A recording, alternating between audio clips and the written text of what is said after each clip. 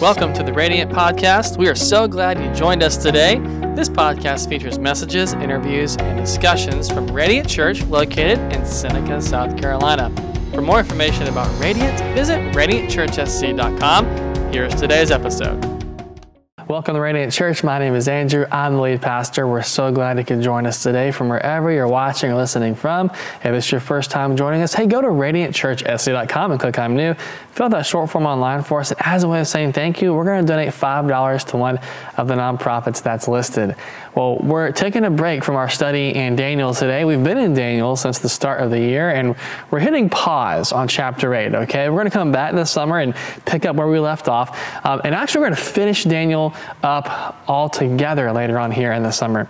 But I really want to encourage you, go back and listen to those teachings if you haven't done so already. You're going to really be encouraged, challenged, and ready, I think, for what lies ahead as well, okay? Well, life throws some really tough obstacles our way, doesn't it? You ever found yourself feeling like you're facing just insurmountable odds, like everything which could possibly go wrong does, all at the same time? Man, a few weeks ago, right before our little girl was born, my wife and I we just had one of those nights, right? Like, so we're tag teaming cooking dinner, and I was getting part of it ready, and she was getting the other part ready, and she blames what she did on, like, pregnancy clumsiness, which apparently is a thing. I don't know if you knew that or not, but it is. And she dropped like the spaghetti sauce and the meatballs all over the floor. And so I'm picking all that stuff up and taking care of that for her. Then I go over to the Ninja cooker. I put in some Brussels sprouts, the oil, the seasonings, everything you're supposed to put in it.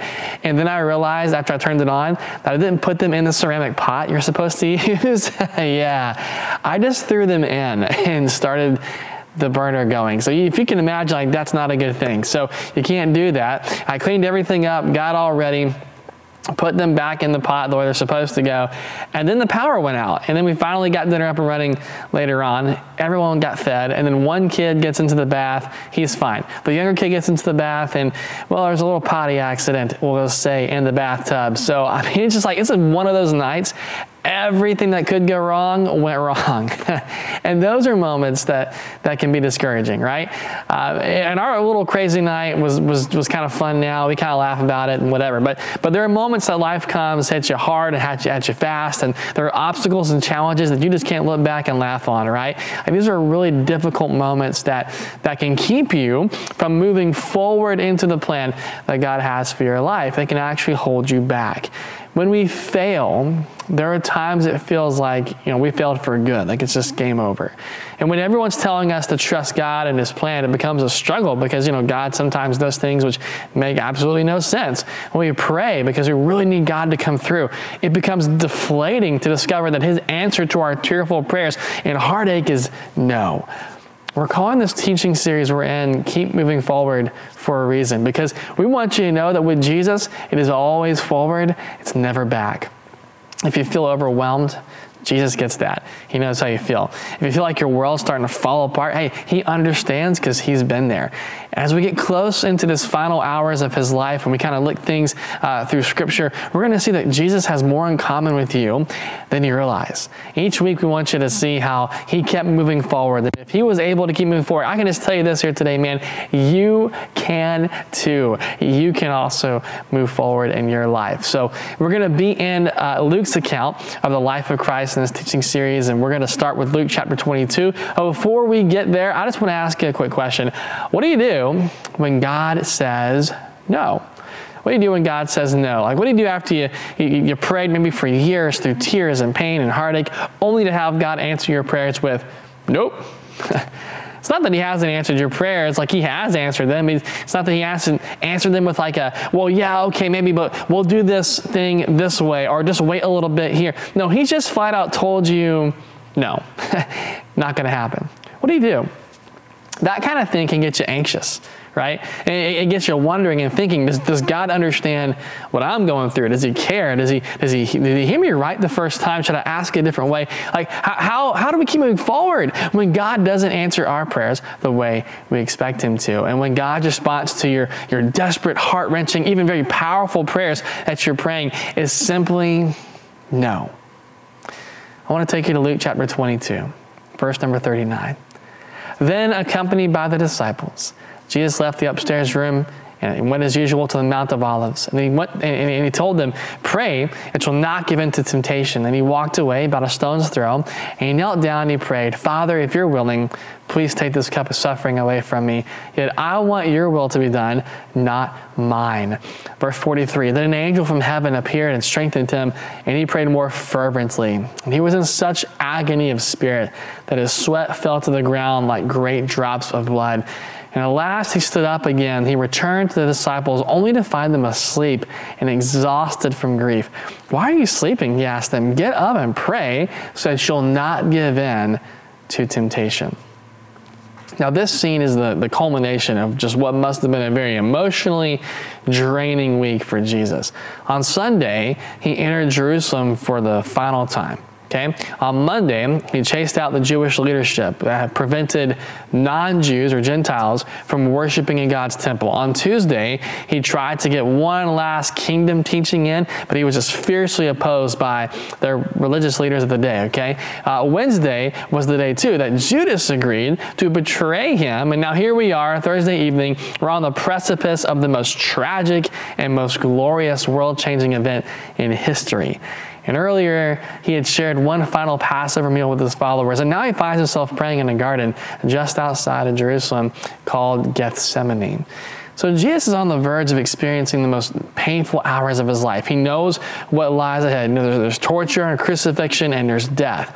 He's under so much stress that Luke says his sweat fell to the ground like blood, verse 44. We don't know if Luke was being metaphorical or not, but there is a medical condition called hematidrosis, where vessels around the sweat glands rupture, causing blood to seep into the glands. And this mixture of blood and sweat is a rare condition that only comes from extreme duress and stress, okay? So can I just say for a minute, I'm so glad this is included in the story.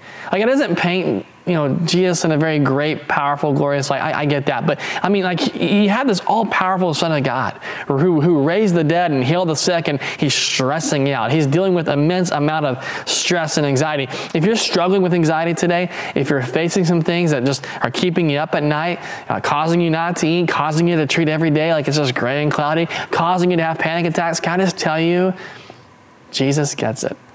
He's been there. He knows what that intense stress and that feeling is like because he lived it and walked through it. And you say, yeah, okay, but he knew how the story ended. All right, fine, but let's get something straight here. He didn't want to die, okay? Like, he didn't just gladly skip to the post where he'd be whipped or hung, hug the beam of the cross that he'd be nailed to. Like, he was looking at the events that would happen to him not 12 hours later, not as some kind of joyful ride. He wanted another way out. And if there was any other way for God the Father to save humanity from sin and darkness, like, now would have been a really good time for it to be revealed, okay? And that's part of the reason he begins to pray, because specifically he's praying for God to take this cup, which is his death, away from him. Now think about Jesus' prayers for a moment. Like, every prayer that he prayed with, to our knowledge with what we see in Scripture, okay, have been answered with a firm yes. The dead had been raised, storms had stopped, people were healed, all because he prayed, and he prayed prayers that were answered by God. But this time, it's different. Jesus is at a crossroads. He wants God to find another way to save humanity, but there isn't another way. He needs to go through with his suffering and death. And I think at some point, a terrible truth may have begun just to kind of set in as he prayed, and the blood and the sweat just began to flow. He cannot save both himself and others. His prayer for the first time is not going to be answered the way that he may have hoped. He's going to carry the burden of humanity's sin. I don't think we fully understand and appreciate like what that means, to say that he carried the burden of humanity's sin. Let me put it like this. Parents, like, you know how it feels when your kids do something wrong, right? Like, don't you take on that emotional burden when your kids do the wrong thing? Like, you didn't do anything wrong, but as a parent, you feel it. You kind of carry it, don't you? Imagine being Jesus. You're carrying this burden of every sin, Hitler, Stalin, your sin, my sin, all on his shoulders. And that's a really heavy weight to bear. It's the weight of every dark human deed, every sin. Gethsemane suddenly became a very lonely place as he prayed. It became ground zero for God's plan to save us from our sins. Everything hinged on what he was going to do right here on the most important night the world had ever witnessed. Sooner or later, can I tell you that we're all going to find ourselves in our own Gethsemane, carrying a heavy weight with us. Our Gethsemane looks different than what Christ looked like. Our Gethsemane might be the hospital or the courtroom. It's the phone call we dreaded getting. It's the place of loneliness where we feel at times the pain of isolation. Sometimes they're the places where we're dealing with the weight of injustice and betrayal. And other times, they're darkened by the deep grief that we carry. They're the long nights and the paced floors and the tears which have run dry. What do we do when we find ourselves in those situations? In those Gethsemane moments that our desperate and passionate prayers are just not being answered by God. Or maybe God is saying, no. How do we keep moving forward if we feel like we've hit a wall? How do we keep moving forward if we feel like we're just left all alone? I'll tell you this here today. We keep praying. You keep praying. Let's look back at Christ for a moment. Why does he continue to pray? God's not answering, in the way that he would like to. He's discovering there's not another way out. He's going to have to die, but he keeps praying anyway. He keeps going. He actually prays for God's will to be done. And even though he isn't given the answer he may have wanted, he does receive something from God the Father. Did you notice that there's an angel that appears in the story? An angel appears to comfort him in verse 43. And that tells me this, that when we pray, even in our Gethsemane moments, we're not alone. Like God is with us. Even if he's not answering, even if he's saying no, like he's there with you and with me. And so Jesus keeps moving forward, knowing he isn't alone in one of the darkest moments of his life. And Luke tells us that he keeps praying. And this time, after that, assurance from the angel, he prays with more passion. He prays fervently, we're said. That means he's praying with greater intensity and purpose than what he did before. See, prayer is our connection to God. It builds our relationship with him. Philippians 4:6-7 tells us this. Don't worry about anything, right? But pray, and the peace of God will guard your hearts and your minds. And if we keep praying, we'll keep moving forward. When you encounter resistance from the enemy, man, keep praying. When the dark nights come, keep praying. When you don't know how to pray anymore, because like Jesus, you've been praying with intensity and purpose, don't stop. Keep moving forward. Keep praying, even when we don't know how to pray. Because Romans 8:26 tells us that in those moments, the Spirit of God prays for us. You are not alone. God is with you. Keep moving forward and keep praying. Shortly after Jesus returns from the prayer, the soldiers do arrive to arrest him. And while he's able to courageously accept God's will, his closest friends, they all disperse and abandon him.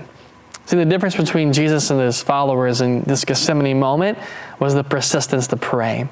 He kept praying, and because he kept praying, he was able to face the pain and suffering at the cup which lay ahead. Perhaps his brother James had this story in mind when he wrote to his church about the power of prayer. James says this, that the prayers of righteous people are both powerful and effective. No matter what you're facing today, even if God has said no, keep moving forward. Keep praying. Your prayers are powerful and they're effective. So Jesus kept moving forward because he kept praying, but he also did something else, which I think was equally important. See, when God says no, our response should mirror that of Jesus. You know what he did? He kept trusting. You got to keep trusting too. Jesus kept trusting God's will. He trusted God's will was good for him. He trusted God's will was right for him. And when you find yourself in a difficult moment like this, when you find God's answer to your prolonged and desperate, faith-filled, hopeful prayers is no, keep trusting. Trust the plan that God has for you.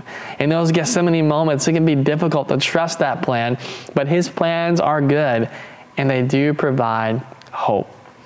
I said earlier that we're taking a break from our study in Daniel, but the whole reason Daniel is even in Babylon to begin with is because of the destruction and the fall of Judah and Jerusalem. So there's a prophet named Jeremiah who was the most vocal and prominent of those voices in Daniel's childhood, and he was telling the people, hey, you got to turn back to God. Hey, you got to come back. If you don't, destruction's coming. And in the midst of that preaching, God gave Israel a word. And he says in Jeremiah 29:11 that his plans for the Jewish people, even in the midst of impending judgment and destruction, were to give them a future and a hope. Now, I might just be naive enough to believe that if God promised his people they had a future and they had a hope while they were steeped in sin, facing his judgment, he can provide the same thing for you. If he did it for them, he can certainly do it for you too. He can give you a future and he can give you a hope. In fact, Romans 8:28 tells us this, that God's promises, they work out. All of them, not some, not a few, all of them for those who follow him. Jesus could pray God's will to be done because he trusted God's will and his plan for his life was good.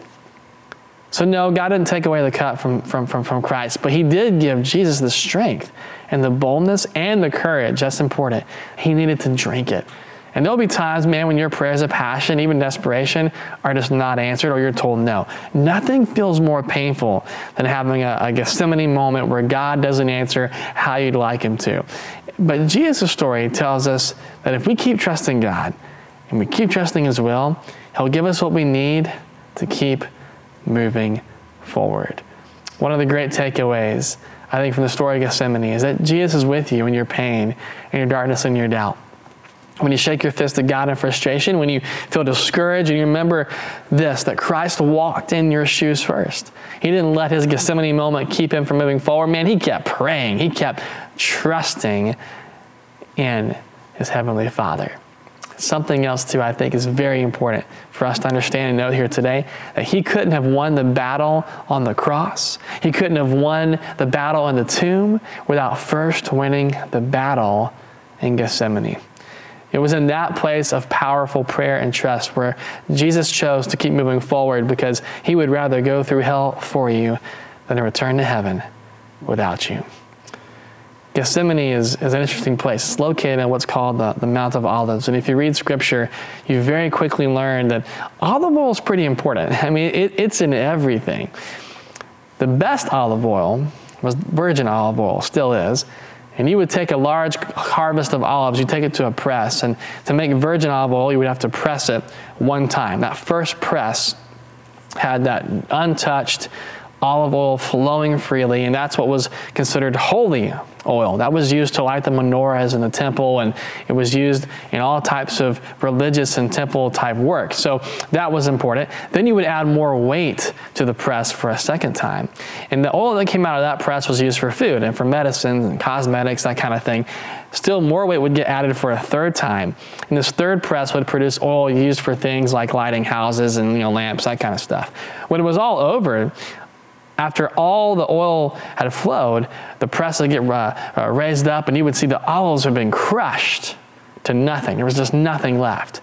Everything the olives had been pressed and crushed and emptied until there was nothing.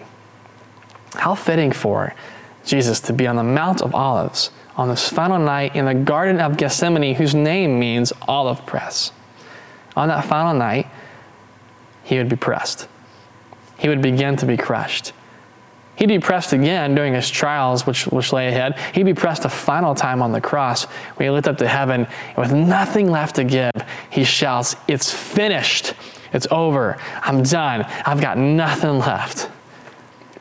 Some of you today, you're without a doubt experiencing Gethsemane moments in your life. You feel empathy for Christ, especially after this story, because, man, you get it. You've been there.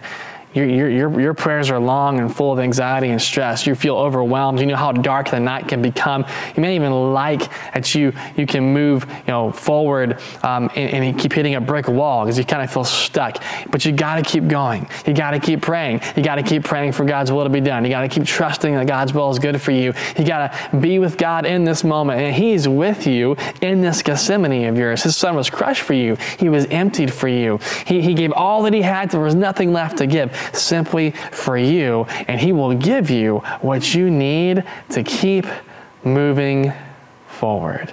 Can I pray for you real quick? Father, I love you. Thank you for those who are watching and listening right now. Lord, I pray for those who are struggling here today, who are finding themselves in a Gethsemane moment.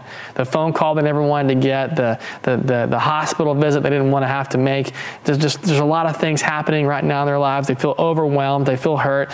They feel like their backs are against the wall. They can't move forward. They feel paralyzed by fear and worry and anxiety. God, I pray you would comfort. each and every person who's in that kind of season. Give them peace, give them rest. Lord, help them to keep praying, to keep trusting. As we pray, our connection with you builds and grows. As we trust in you, we learn to walk through these dark valleys, these dark moments, just like Jesus did. If we keep moving forward, we can move forward into the plan that you have for our lives. Even though that plan might be full of seasons of hurt and anxiety and pain, there is something good on the other side. There is a future and a hope for us on the other side. And I pray that future and hope is what these folks will see as they walk through this dark moment. And Lord, may you remind them they're not walking through alone. You are walking with them every step of the way, giving them the strength they need to continue moving forward when they feel like they just can't go on anymore. God, I thank you for your Son, that he was crushed for us and pressed for us so we could be free, so we could have freedom in you, so God, we could have rest and peace in you. And I pray that rest and peace over those who are watching and listening right now. And we ask all this in your mighty and precious name we pray. Amen. Thanks for listening. If you have any questions or would like to reach out to us, you can do so by emailing us at media@radiantchurchsc.com or visit one of our social accounts on Facebook, Instagram, or YouTube. If you like what you heard today, subscribe to our podcast so you don't miss any future episodes, and give us a 5-star rating on the podcast platform that you listen to. We hope you have an amazing rest of your day.